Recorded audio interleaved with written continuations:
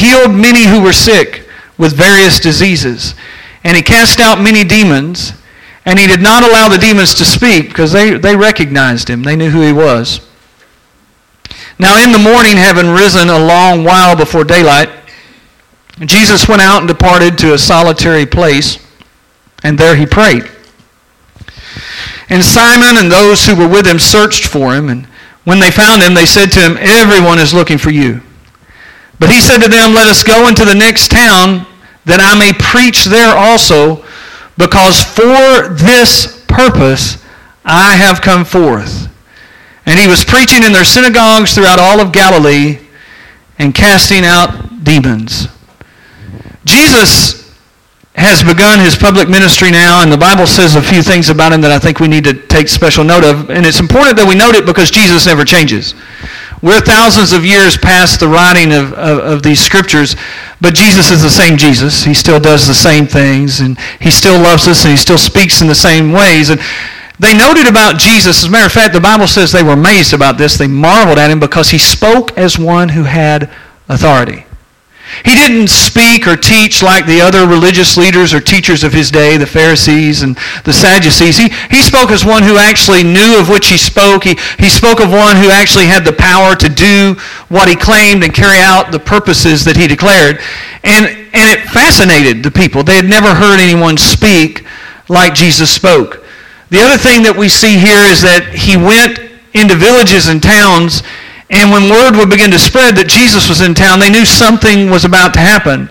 It was going to be more than just an event. It was going to be more than just a prolonged meeting. It was going to be more than just a teaching session or a lecture. Something was going to happen that was going to change people's lives and change a city. And they brought to him, because the word had already spread that, hey, if you're sick, Jesus can heal you.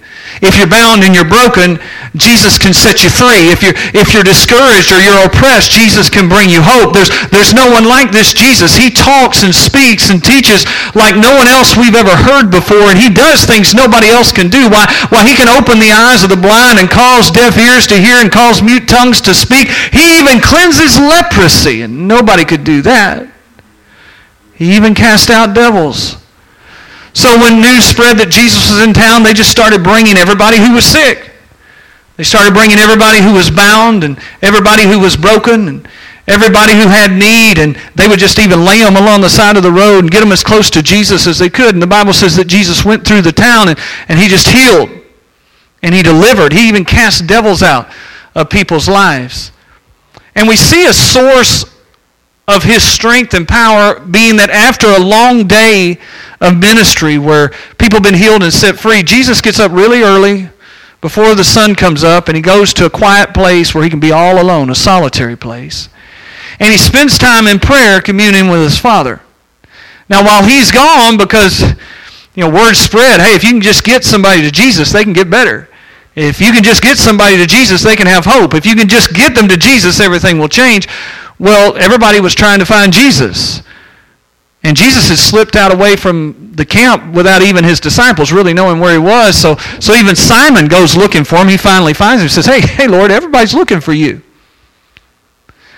And then Jesus says something to Simon that probably at first surprised him a little. He said, well, we've got to leave here. We can't stay here. Now, the thing is, a lot of us just like to camp out where we've had a great time of victory or something pleasant's happened in our life. That's where we want to stay. But we see repeated patterns where Jesus could have done that. There were places where, there was a time in Scripture where after Jesus' early ministry and many signs and wonders were performed, that there were people who tried to forcibly come and make Jesus the king. Because they knew that someone who had this kind of power, well, he could change everything. They believed, there were those who believed, and he was the Messiah, but there were those who believed that he was going to be a political Messiah. That this is the one that can come and remove the Roman tyranny over Israel's life. So they were going to forcibly make him king, and Jesus just walked through them. He didn't want any part of that because he had come to set up a different kind of kingdom. But in this case, Jesus says, no, we have to go through other villages, and we have to go through other towns.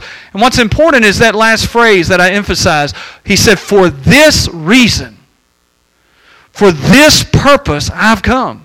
The whole reason I'm here is to let everybody know freedom has come.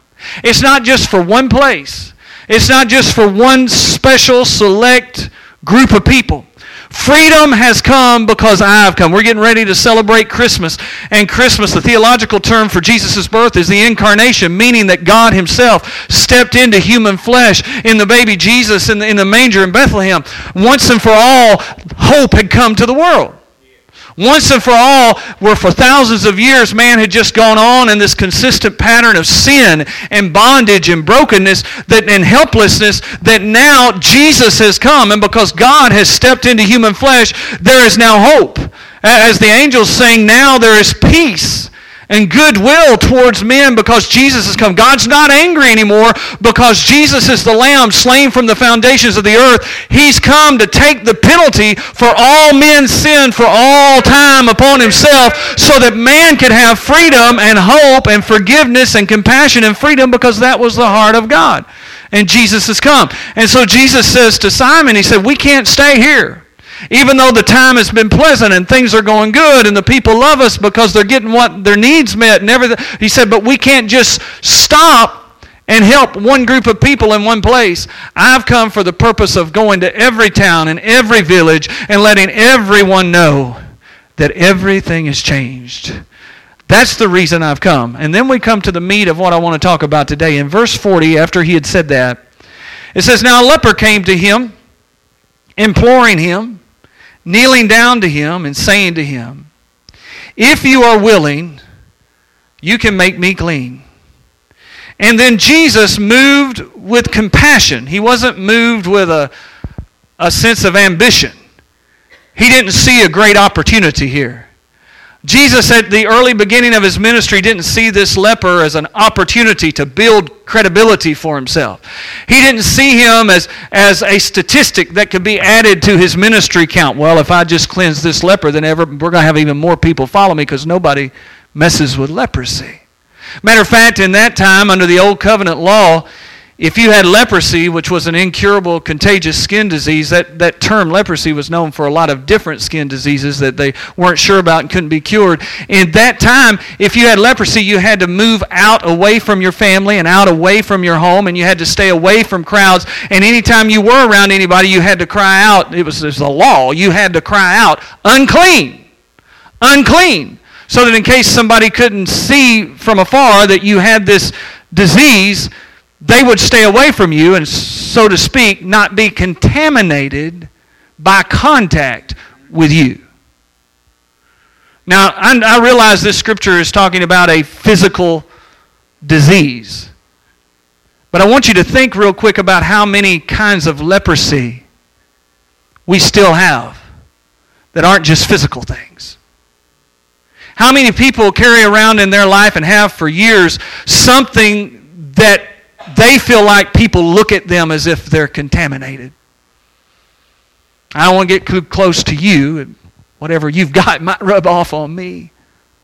I don't want to be associated with what's going on in your life.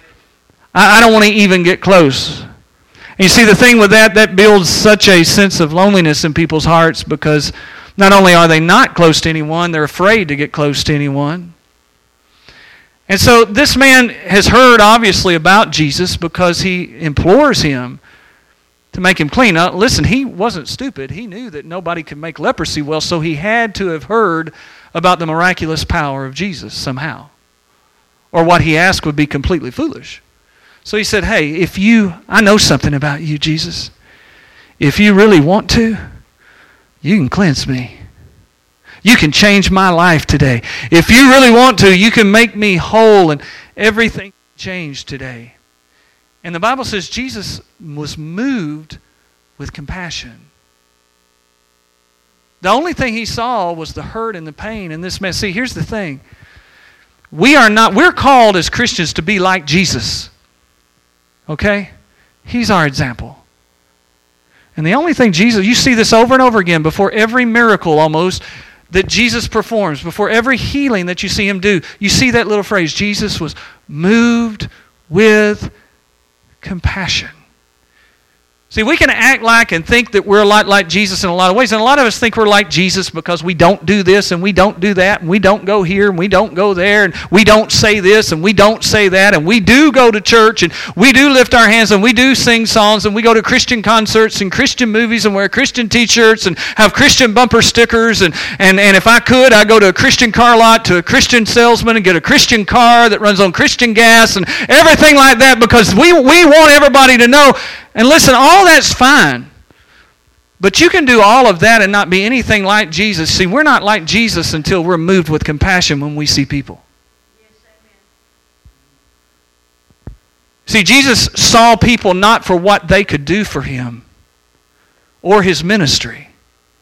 Jesus just saw people's hearts and their needs and their brokenness and their loneliness, and he was moved with compassion. So when he saw leprosy, he didn't see something that could contaminate him.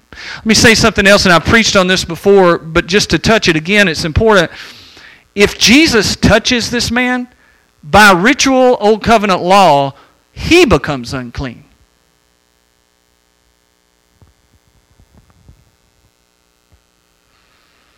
How many people would you love if you weren't? How many people would you reach out to? How many people would you talk to? Maybe reach out to a little bit more if you weren't so afraid of what somebody might think if they saw you even talking to them. You see, Jesus wasn't concerned about what anybody thought or said about him. All he saw was a man who was hurting. So he knew. I mean, Jesus knew the law. He was teaching the teachers of the law when he was 12 years old, remember? So he knew the law. He knew all about it. He was the Word made flesh. He understood what it cost and what it meant.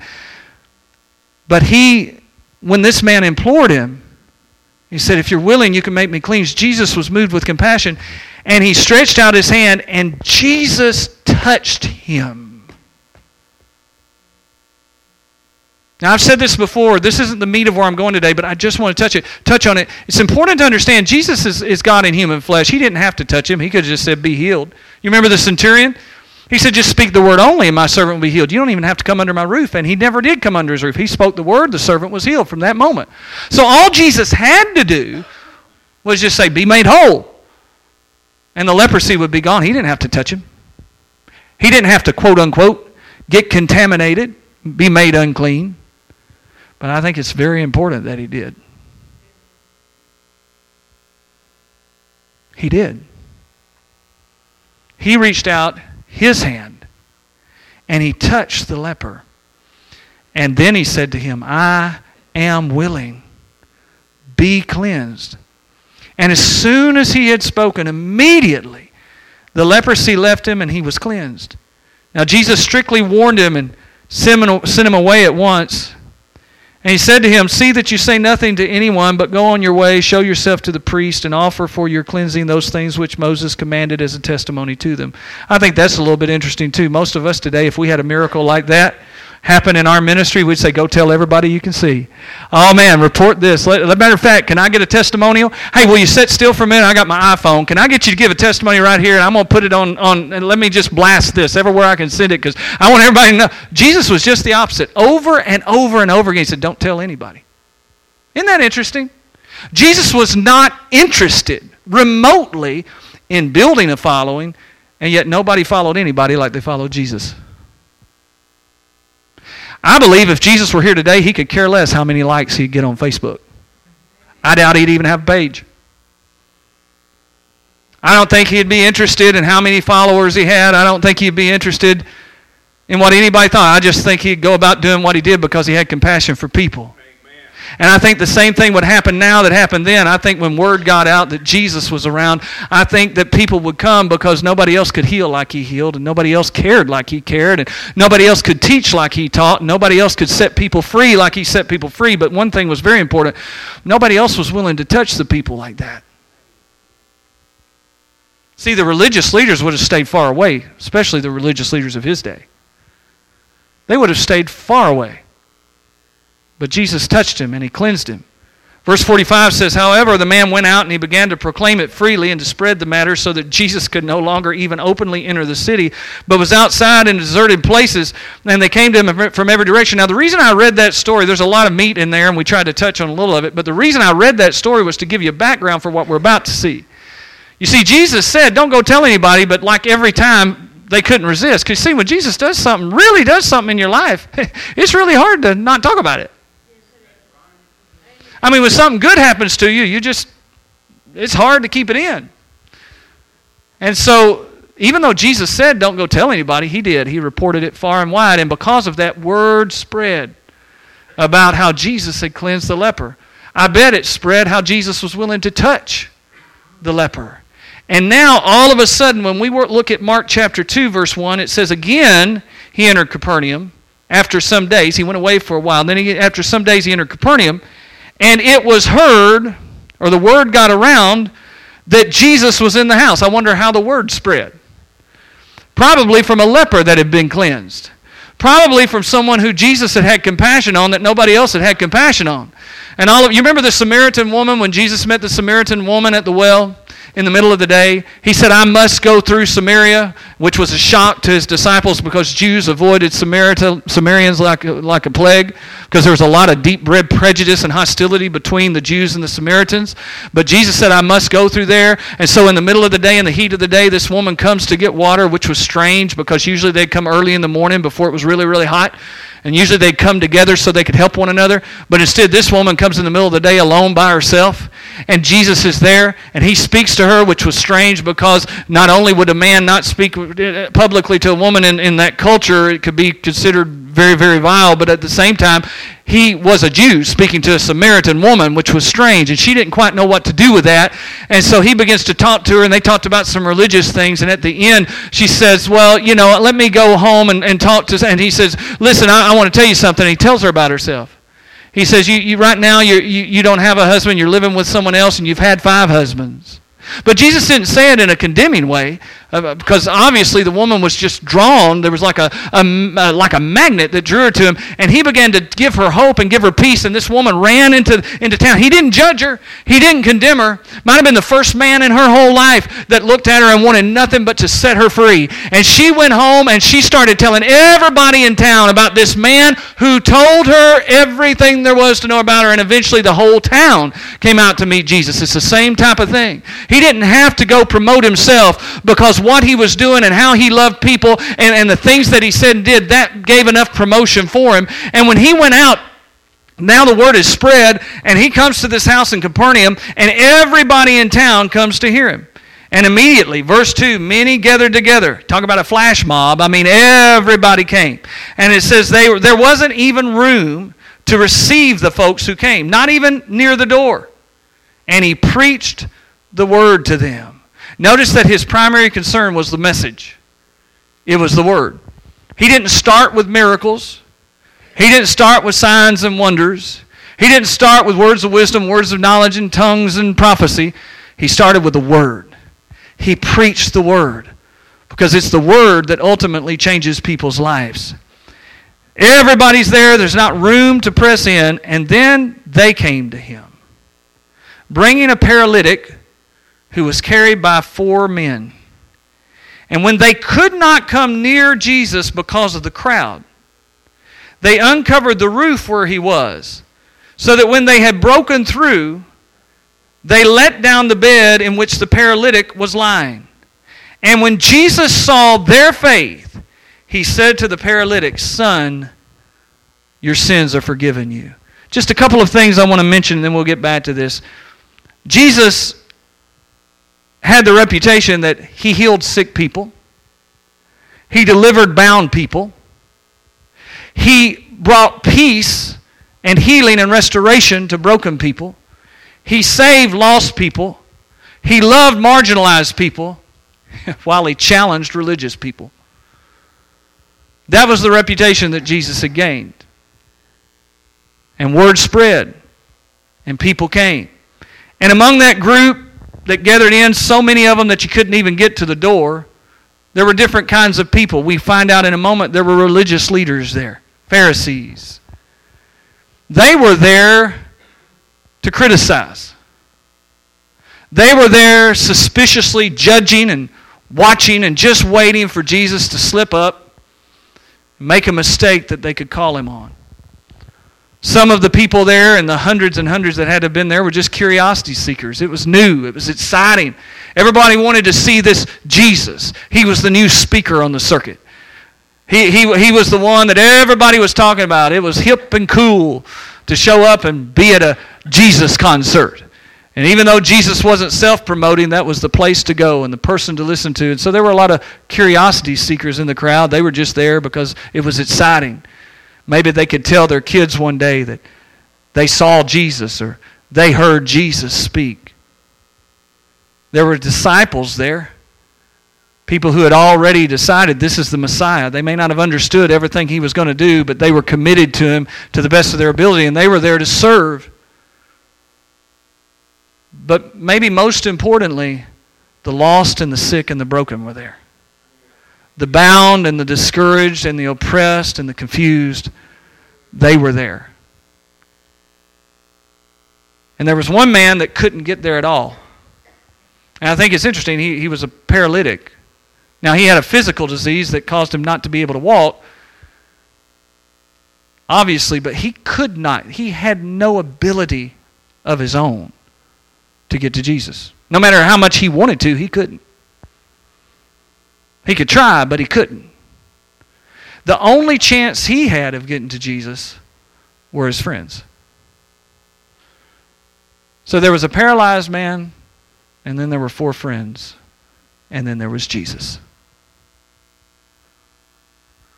Let me just say this real quick before I talk about anything else. The most important element is that Jesus was in the house. It does not matter who else is in the house. It doesn't matter who else is in your house physically or in this house or any other place where we gather together. If Jesus is sitting in the house, it really doesn't matter. It doesn't matter how many religious folks or how many broken folks or how many curiosity seekers or how many disciples are there. If Jesus isn't there, it really doesn't matter because the only one who can heal, deliver, and set free is Jesus. So the most important thing is to make sure Jesus is in the house. But he was. Interestingly, this man who couldn't get to Jesus on his own was brought by his 4 friends, but they couldn't get to Jesus because of the other people. Sometimes other people can keep you from Jesus if you let them. I know there's probably some of you in this room who you've been discouraged in church, maybe even this church, by other people. Maybe somebody didn't say what they should have said. Maybe somebody said something they shouldn't have said. Maybe somebody did something they shouldn't have done. Or maybe they didn't do something that you thought they should have done. Maybe it broke your heart. Maybe it discouraged you. Maybe it made you angry. And right now, maybe that's all you can think of. See, Jesus is in the house, whether you realize it or not, but right now all you can think about is some other people. And it doesn't matter that you're not like the paralytic in one sense of the word. You're here, you're able to get here, but you can't think about anything else but the other people that are standing in your way. All you can think about is that person who looked at you wrong, that person who said something wrong, that person who didn't say something that you thought you deserved that they should have said, that person who didn't acknowledge you that they should have, that person who didn't love you like they should have, that person who let you down, that person that you saw engaged in something or involved in something that who are they? They're supposed to be Christians, and you're just, that's all you see. The problem is, do you understand Jesus is in the house and you're so busy looking at the other people, they're keeping you from Jesus, and those other people couldn't help you if they tried, but Jesus can.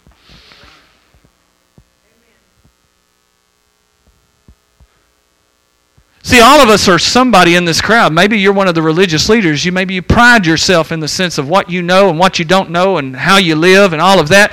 And what you find yourself doing whenever Jesus is in the house is just watching for anything that's wrong.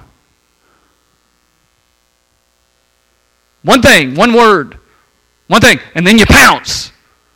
They're always in the crowd. And many times they keep people from Jesus. Maybe you're just a curiosity seeker. It's Sunday morning and it's the hip thing to do. We're in America. It's a quote-unquote Christian nation, so this is what we should do. I'm in church on Sunday morning. Let me check in on Facebook. I'm in church. And that's fine. Go ahead and do that. Not against that. But my point is, Maybe you're just a curiosity seeker. And you may not be in church on Sunday morning, but you're going to be at the concert next week, or you're going to be at the conference here or there, and because that's the thing to do. It's exciting, it's new, it's hip.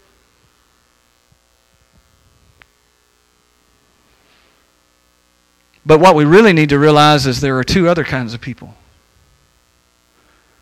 There are people who are paralyzed, broken. They may be here physically, but mentally and emotionally, on the inside, they're trying so hard to get to Jesus, but quite frankly, they don't know how. Now, all they can do is get here and hope that somebody can help. And if that's not who you feel like you are, then my question is, are you willing to be one of the four friends? Because, you see, when they saw the crowd and the crowd kept them from Jesus, they didn't give up and they didn't quit. The easiest thing to do would have been to walk there with the paralyzed man that they brought on the mat and said, oh, well, man, we tried. We tried. We got you here, but I'm sorry, man. They're just, we can't even get to the door. But I don't know if it was all four of them or just one of them, but thank God for one who said, I've come too far. I'm not quitting now. My goodness, we went to all this trouble to get you to Jesus. I'm not giving up now. I'm not going to let anybody stand between me and Jesus, between you and Jesus. So they went up on the roof. Somebody had the genius plan of tearing up the roof and lowering this man on the mat to Jesus. And when they do, Jesus, the Bible doesn't say, this has always been interesting to me, it says nothing about seeing the faith of the paralyzed man. Because see, most of us, particularly us Word of Faith, charismatic Pentecostal people, and there's a truth to the fact of how important it is to have faith. Jesus said to the woman who touched the hem of his garment, go your way, your faith has made you well. On other occasions, he said to people, as you have believed, so it will be done unto you. So it's absolutely true that what you believe is important. But in this case, he says nothing about the man's faith. It says he saw the faith of the four men who brought him. He looked up and he saw, not his, there. Now you say, well, maybe it included the paralyzed man. Well, maybe it did, but we're not sure of that. Either way, we know that he saw all of their faith. And when he saw it, he makes an interesting statement. He says nothing about healing the man's paralysis. Instead, he says, son, your sins... first of all, let me just stop there. Son.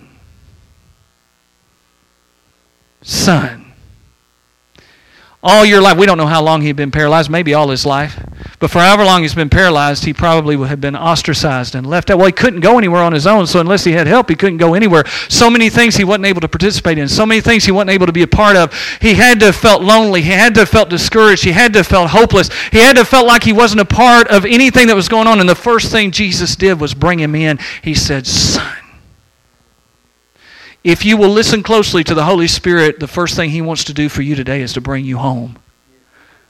He wants to say, son, daughter, you're not alone.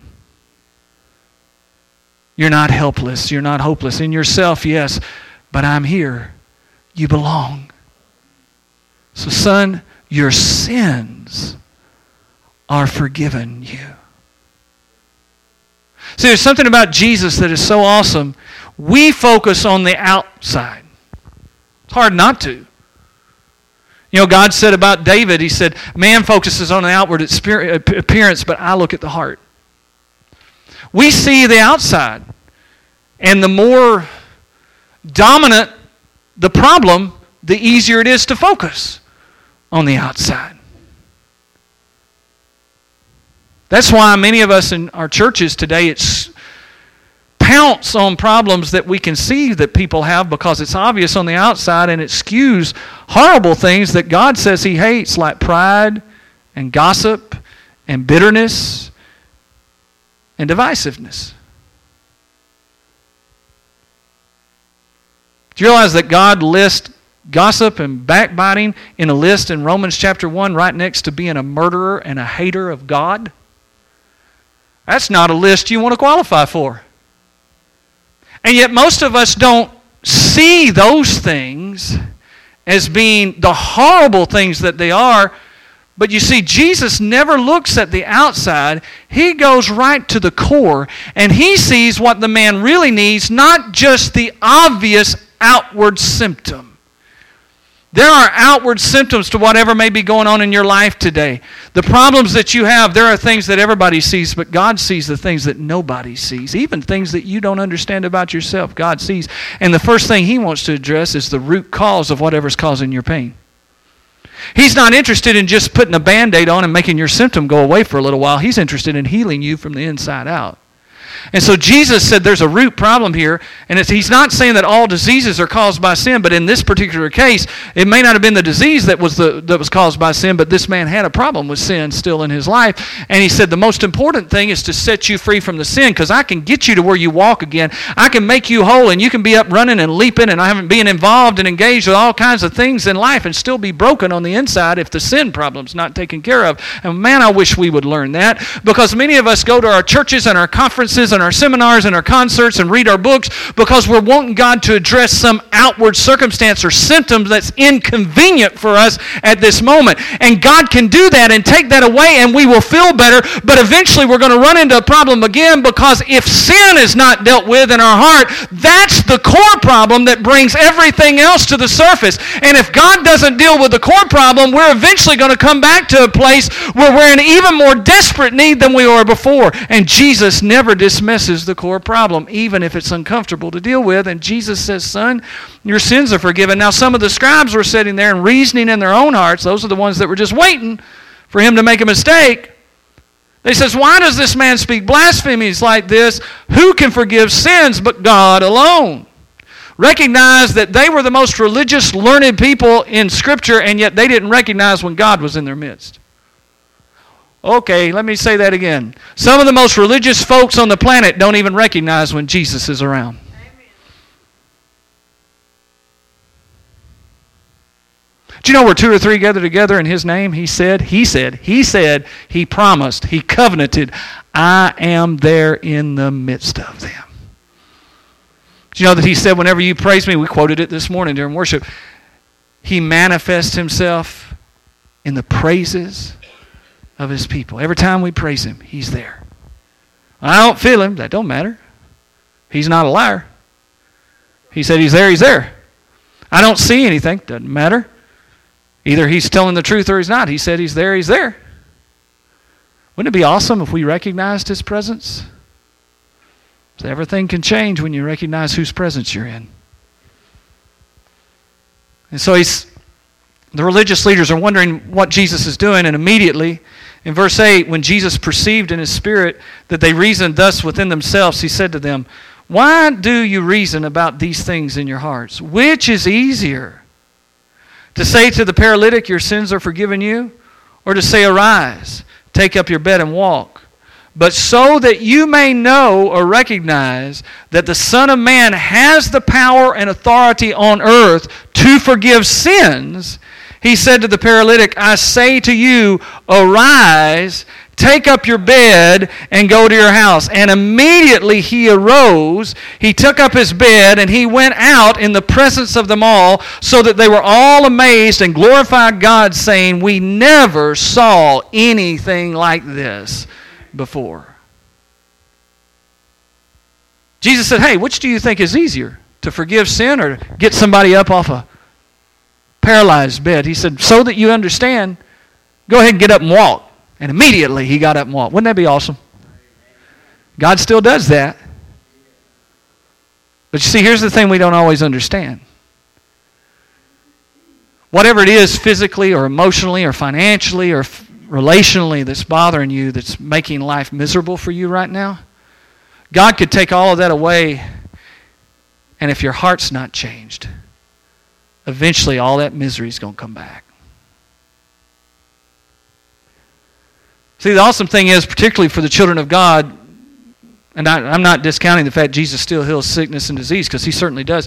But the thing is, you can go slip out of this life sick, and less than a millisecond later, you're well forever. But as I've said before, there's not a single individual that can ever go to heaven lost.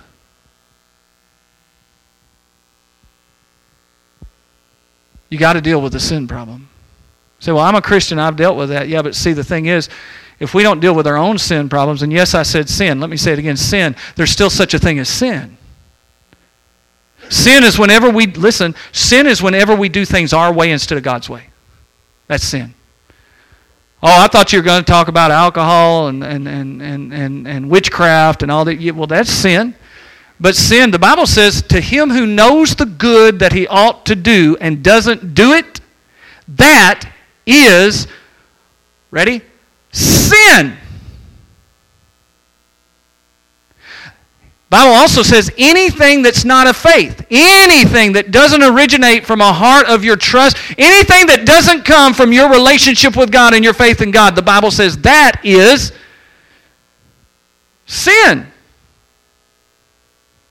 And wherever sin begins to dominate and begins to get a stronghold in our life, how does it get a stronghold? When I refuse to deal with sin.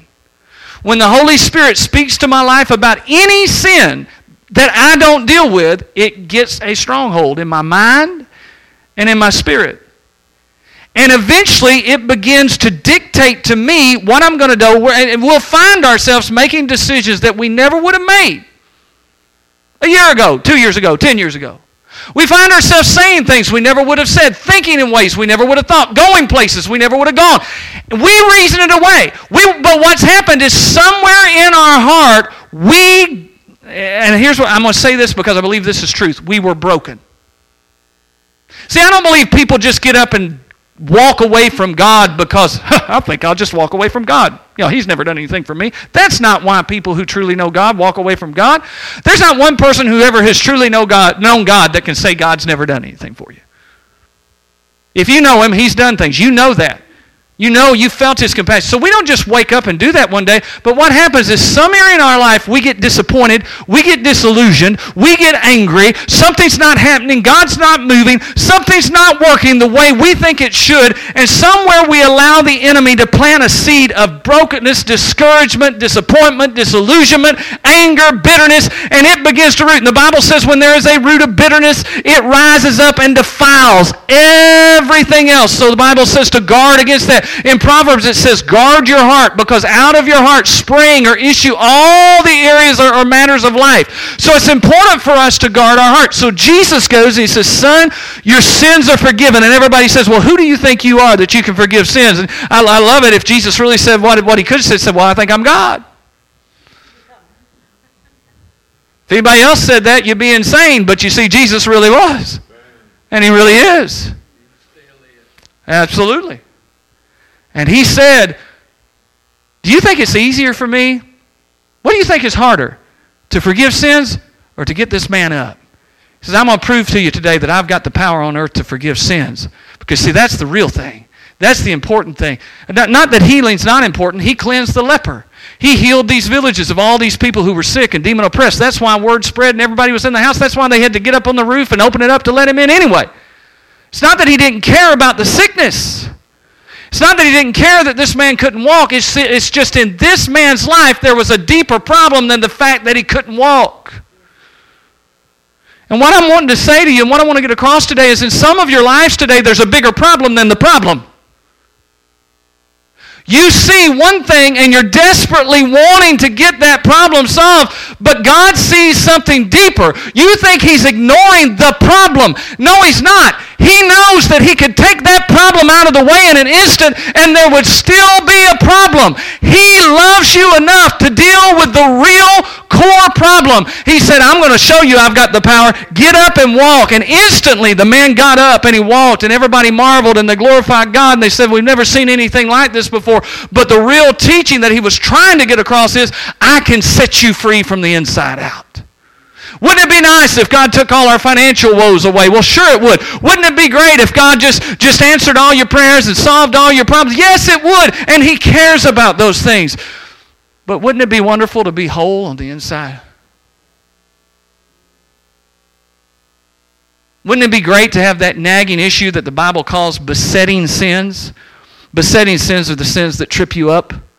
Besetting sins are the sins that it just seems like no matter how hard you try, you take 3 steps forward, 2 steps back, you get a hold of it, you think you got it beat, and then all of a sudden here it comes back again, and you're as surprised as anybody else that you're dealing with that anger still, or you're dealing with that unforgiveness still, or you're dealing with that addiction still, and there it is, and it's back. But wouldn't it be nice to be whole? Wouldn't it be wonderful to be free? Wouldn't it be great to know that you're forgiven? Wouldn't it be great to know that all of your past is washed away, and it doesn't matter what anybody else says, thinks, or does? Jesus declared you whole and right and cleansed. Wouldn't it be wonderful for Jesus to really deal with the root problem? And let me tell you something, Jesus does that every time. We just don't always want that, because many times we just want God to deal with the problem that's making life inconvenient today.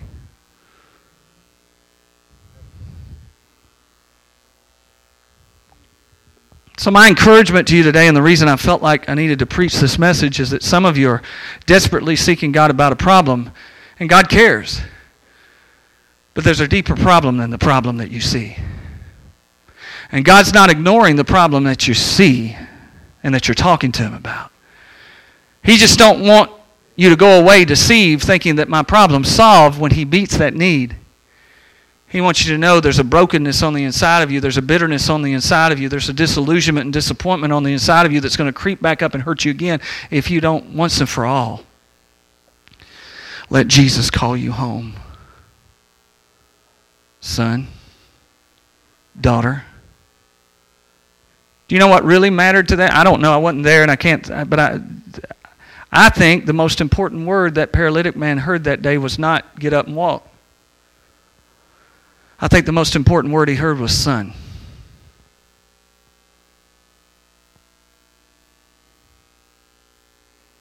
I don't think the most important words that leper heard that day were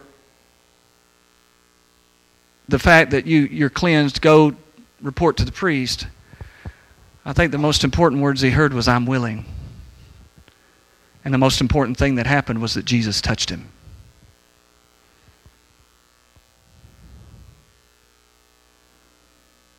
When no one else would. You may think today, well, there's nobody that wants to really know what's going on with me. Well, Jesus does. Matter of fact, He already knows. And can I tell you something? If you're sitting there today and you're saying, well, Pastor Lynn, I agree with you 100%, and thank God I've experienced God's freedom, and right now I'm just walking in the peace and power of God. Thank God. That's wonderful. And I'm glad, and I believe you. So be a friend. Because there's people in this room who can't walk. Oh, I watched everybody walk in. I'm not talking about physically.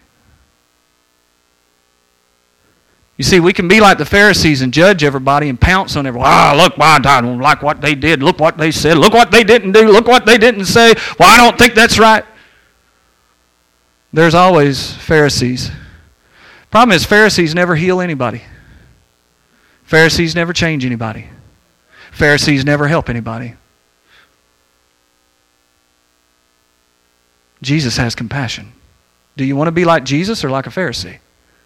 Who you want to follow? Jesus has compassion. Be a friend. If they can't get to Jesus on their own, help them. Now understand something, and I'll try to close with this. There's a risk involved.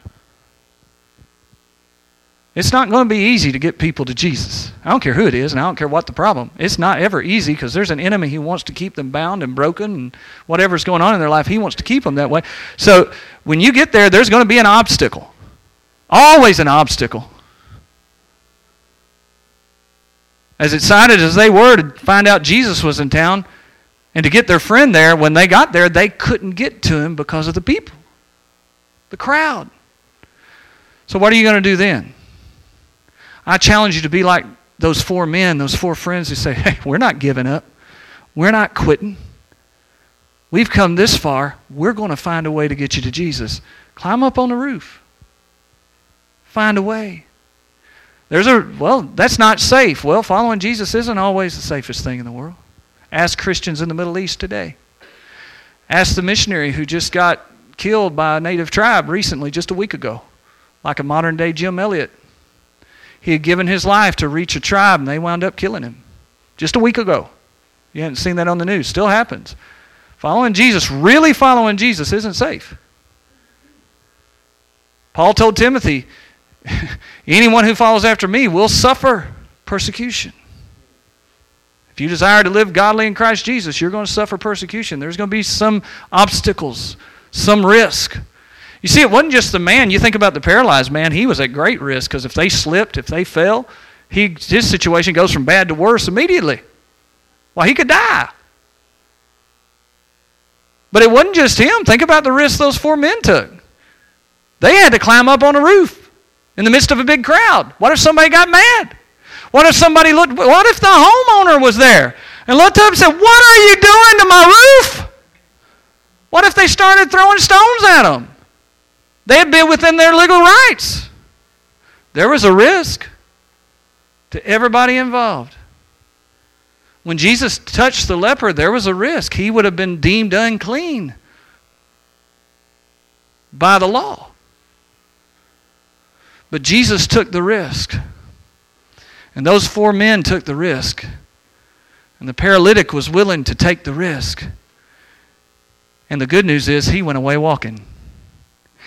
But not only that, he got something even better. He went away with his sins forgiven. And having been called son by Jesus himself.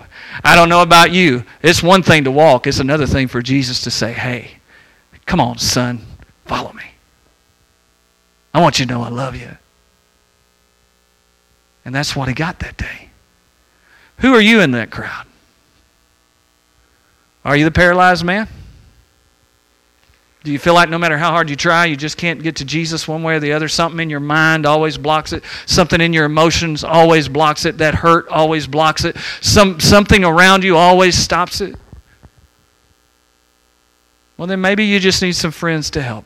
Maybe you need someone's encouragement. Maybe you need somebody's prayer. Maybe you need somebody's challenging reminder that Jesus loves you even where you are and that he's never going to quit and give up on you. Is it risky? Yeah, it's risky.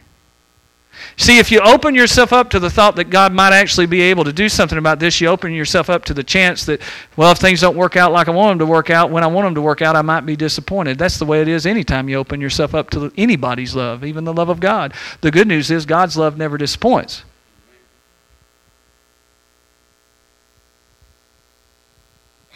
You could be the religious crowd in that crowd that day. Are you always watching? Are you always looking to see what's wrong? Instead of watching to move with compassion? You see, Jesus wasn't watching people to find what was wrong. He already knew what was wrong, and he knew he was the answer. He was watching people who he could have compassion for. He even said to the Pharisees one time and another crowd around him that day, he said, "I'm the great physician. I've come to heal those who are sick." But he said, "I can only heal those who are sick because those who are not sick don't need a physician." And he wasn't trying in any way to make an illusion that there are some people that don't need him. Everybody needs him. It's just that not everybody knows how sick they are. And the Bible says in that moment the Pharisees knew he was talking about them. They knew it. They understood that he was saying, "You don't realize how sick you are. And I can't help you, even though I'm here to help you and I could help you. I can't because you don't recognize how bad you need me." And you see, while the religious crowd's always looking to judge everybody else, not move with compassion, they don't realize they've got a sickness growing inside of them that may be worse than anything they see in anybody outside of them. The problem is they're not looking for help, and therefore, though Jesus is right in the room, he can't help them because they're not looking. So if you're one of the Pharisees in the crowd, I challenge you to let Jesus change your heart. I hope you're one of the disciples, and if you're not, you can be. They were always learning. A disciple's always learning.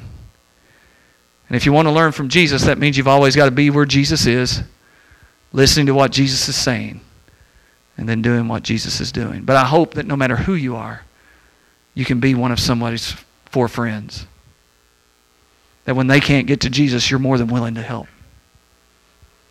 See, a lot of us think, well, I can't help anybody. I don't have this kind of knowledge, and I don't have a Bible degree, and I've never been to Bible college, and I don't know this, or I can't sing, or I can't do this. And we begin to list all the things that we're not qualified to do. Only things these guys had to be able to do was to carry this man on a mat and not quit. That's all they didn't have any special skills or abilities, or they just had to love a man enough to get him to where Jesus was, and then when they got there and found an obstacle, to find a way to get around the obstacle. That's all they had to do. And Jesus, listen, this is important. I hadn't even planned on saying this. Jesus said that was faith. Oh man, I get so tired of sometimes our theological smugness. We think we know so much. We think faith is this grand, elaborate thing, this almost magical sense of something that floats onto the very spiritual ones who go to the right conferences and read the right books and listen to the right teachers and speak the right things, and then they get this magical thing called faith where they can never have any problems anymore, and if they have even a hint of a problem, they can speak the right word at the right time and all the problems magically, poof, disappear. I imagine Paul wishes he had that kind of faith because he sure didn't have that happen to him. And he wrote most of the scriptures you're quoting about faith, by the way. So apparently it was something different than that. Well, I don't believe that. But, oh, really? Do you know Paul said that he prayed for God? Paul prayed for God to take a thorn, he called it a thorn in his flesh, away from him. And you know what he said, God said, contrary to some of our wonderful teachers and preachers that say God will never say this? Do you know what God told Paul? He said, ready? He said, nope, not doing it. Not going to do it. You're going to keep this. Well, what was it? We don't know what it was. But it was something that was bothered Paul enough that he prayed, he says, I prayed repeatedly that God would take it away. And God said no. But he said, my grace and my strength are sufficient for you. And when you are weak, I am strong. Now, Paul wrote all those scriptures on faith that you're quoting, so he might be surprised to hear some of the teachers that say that God never tells you no, because God sure told Paul no. So faith isn't this. What Jesus said was not that faith was this magical thing. He looked at 4 men who we don't even know their names. They didn't write a book in the Bible. They didn't travel with Jesus. To our knowledge, they didn't become his disciples. They only show up on the map, as far as we know, this one time. Here's the one thing they did. They loved their friend enough to get him to Jesus, and when they met an obstacle, they loved their friend enough to get around the obstacle and get to Jesus, and Jesus said that was enough faith to warrant a miracle right there. Jesus said, now that's faith. Do you know what faith is then by that definition? Faith is sometimes just keeping going.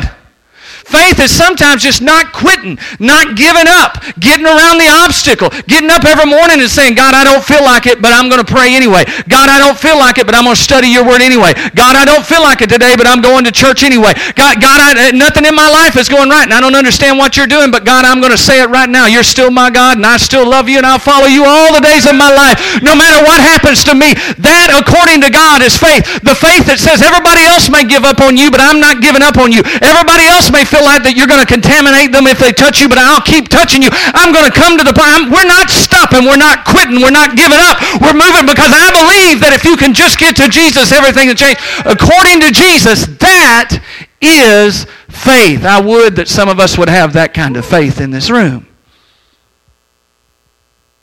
That's the faith that brings miracles. If you really want to be like Jesus, don't try to prove you're like Jesus by all the scripture verses you can quote and all of the things you do and don't do. That's all fine, it's all good, and it's all important in its place. But the best way to prove you're like Jesus is have compassion. See past what everybody else sees on the outside. Touch the untouchable.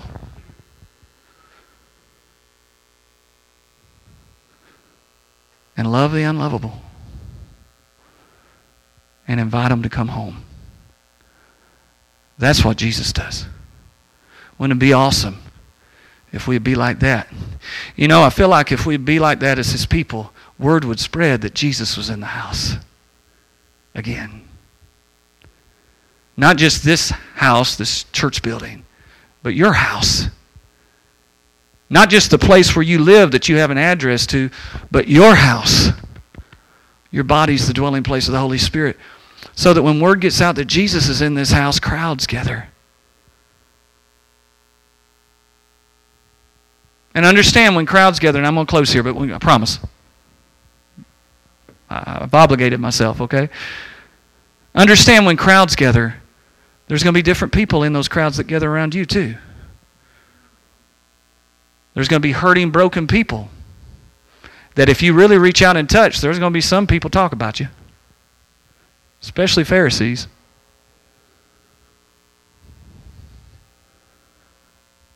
There's going to be people who are going to have a hard time getting to Jesus without your help. Something keeps blocking their way. There's going to be just some curiosity seekers. There are going to be some folks who hear about something God's doing in your life and they don't really care about you. They just, it's different and they want to find out about it. They'll be here today and gone tomorrow. And there's going to be some Pharisees. You're going to have them. There's going to be some people in your life when they start hearing that Jesus is in your house, they're just waiting to pounce.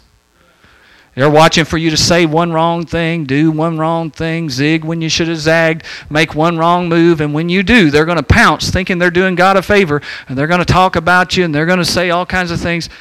Jesus had it too. But you know what? It's worth all of that to have compassion on the people nobody else is willing to have compassion for. To touch the people nobody else is willing to touch. It's worth all of that to be a friend who gets somebody to Jesus and sees them freed.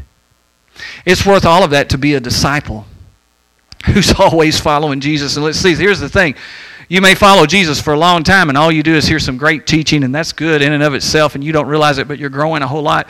But if you follow Jesus long enough, eventually you're going to run right smack dab into a miracle. If you stay where Jesus is long enough, you're eventually going to come up on a time where a leper's cleansed, a demoniac is set free, or somebody who couldn't move on their own before is able to walk away free and whole. See, that's the joy of following Jesus. But you got to decide who you want to be, and you got to be ready to deal with all of those people in the crowd around your life when you do. I want you to bow your heads with me this morning. Father, in the name of Jesus, we do thank you for the presence of the Holy Spirit today. We thank you, God, that you have already moved in the midst of worship. You've spoken to people's hearts. I believe you've brought healing and relief and peace and joy to people's lives. I thank you for that. But now you've spoken through the message that I believe you gave me today, and you knew everybody who would be in this room. You knew their circumstances. You know what's going on in their lives and in their families. You knew it before they ever walked in here, and you love them. And Lord God, you sent this word today because in some area, in some place, if they ask the Holy Spirit for help, they're going to find themselves. I'll find myself somewhere in this message. And God, when we do, I pray that we would be quick to allow the Holy Spirit to do what you desire in our lives. If it's repentance that we need, if there's sin wrecking our lives, keeping us bound, I pray that we would let it go. Whether we'd realize walking with you is far more important than holding on to our pain, even if it seems to protect us from further pain. That it's more important to let go of our disappointment and our bitterness and our disillusionment and really be able to walk again with freedom than to stay bound. God, for those who felt like nobody has cared in a long time and maybe they feel like they don't belong no matter where they go. Such loneliness and such helplessness in their lives. Father God, I thank you that they'll hear your voice saying, son, daughter, you're mine. They'd hear you say, I'm willing, I'll touch you, even where you're at. Oh, wow. Thank you, Jesus. And God, they'd find your freedom there. For those who would rather stand off at the edge and judge, pounce when anything's wrong, I pray that instead they would let go of that and let you be God and just love people. And let your compassion lead them. We can still call actions right or wrong. We can still judge fruit, but we can't judge people. And God, I pray that they would just yield to you. And for those who have been hanging around for a long time, just watching because it's the thing to do, satisfying their curiosity, Father God, I pray that they would take another step and move past that and become a disciple. And Lord, I pray that all of us would be willing to be like those friends that, Lord, if we want to be acknowledged by our faith, that our faith would be the kind of faith that gets people to Jesus. Our faith would be the kind of faith that finds a way around the obstacles, no matter what's put up in our path, to get people in front of a Savior and a healer and a deliverer that you are. And Father God, that we wouldn't care if we put ourselves at risk, if it may make us, Lord, even look bad. God, I pray that we'd be a people who get people to Jesus. Never give up, never quit. I pray for that today in Jesus' name. With your heads bowed and your eyes closed across this room, most importantly, you may feel like I'm one of those, Brother Lynn, I try so hard to get to Jesus, but it just seems like I can't. There's always something that's standing in the way. Maybe it's something in your mind, something in your past, something in your emotions. Maybe it's addiction that you have, but something's keeping you from Jesus. I want you to understand, you may see all kinds of problems going on in your life that you ask God to take care of, and He cares about that. But more importantly, He cares about the root of that. He wants to move that sin. He wants to move that brokenness. He wants to move that disillusionment and disappointment so that when you actually do get up and walk, you can walk free. That's what God wants to do in your life. So if you've never given your heart to Jesus at all, or you're not walking with Him now, you just feel like you're away from home, His word to you today is, son, daughter, you belong. Come home right now. Come home. Right? I'm willing. I'll touch you right where you are. Just come home. If you know you need to do that, would you lift your hand anywhere in this room before we pray about anything else? Would you lift your hand? If that sounds like you, if I just described you and you're ready to let Jesus have everything, would you lift your hand? Anybody like that before we pray about anything else? All right, then secondly, you're one of those people in that crowd. You're either a disciple, you're one of those 4 friends. You already said you're not the paralyzed man. You may be a curiosity seeker. You just show up to see what's going on. You may even be a Pharisee.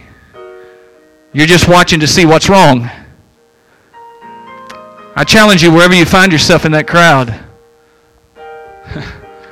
go run to Jesus, because He wants to make you a disciple.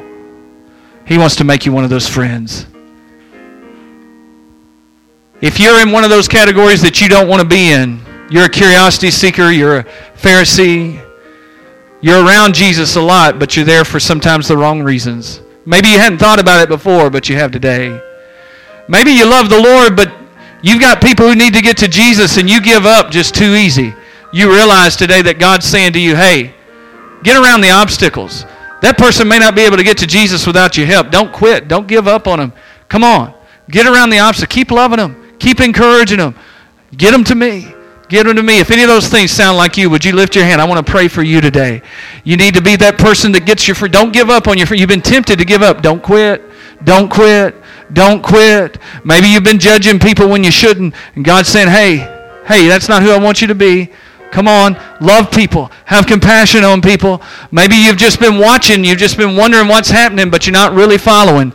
And you need to become a follower. You need to become a disciple today. Would you lift your hand anywhere like that? Anybody else who needs to respond? If that sounds like you, I want to pray for you today.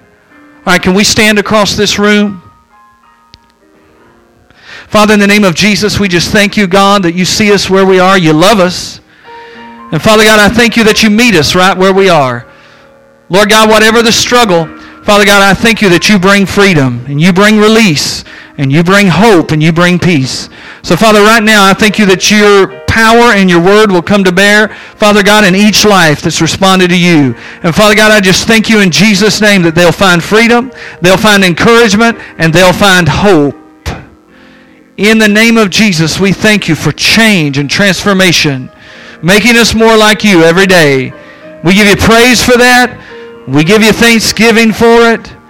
In Jesus' name we pray.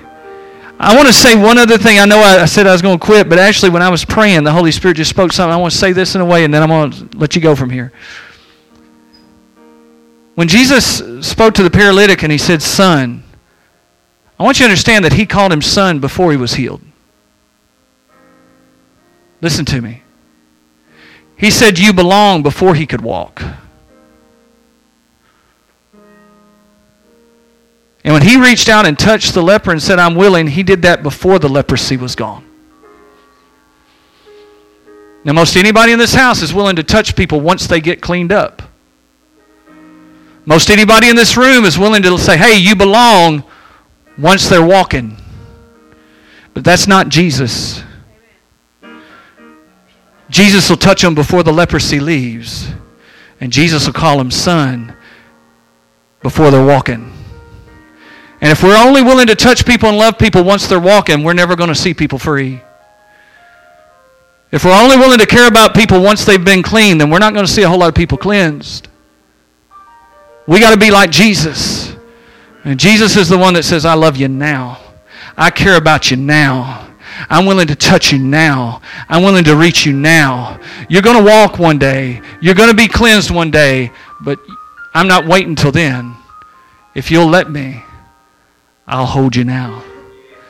When people can find you and me like that, they found somebody like Jesus, and they can be free. I want you to leave with that thought today. Don't forget, if you're in the Christmas play, parents of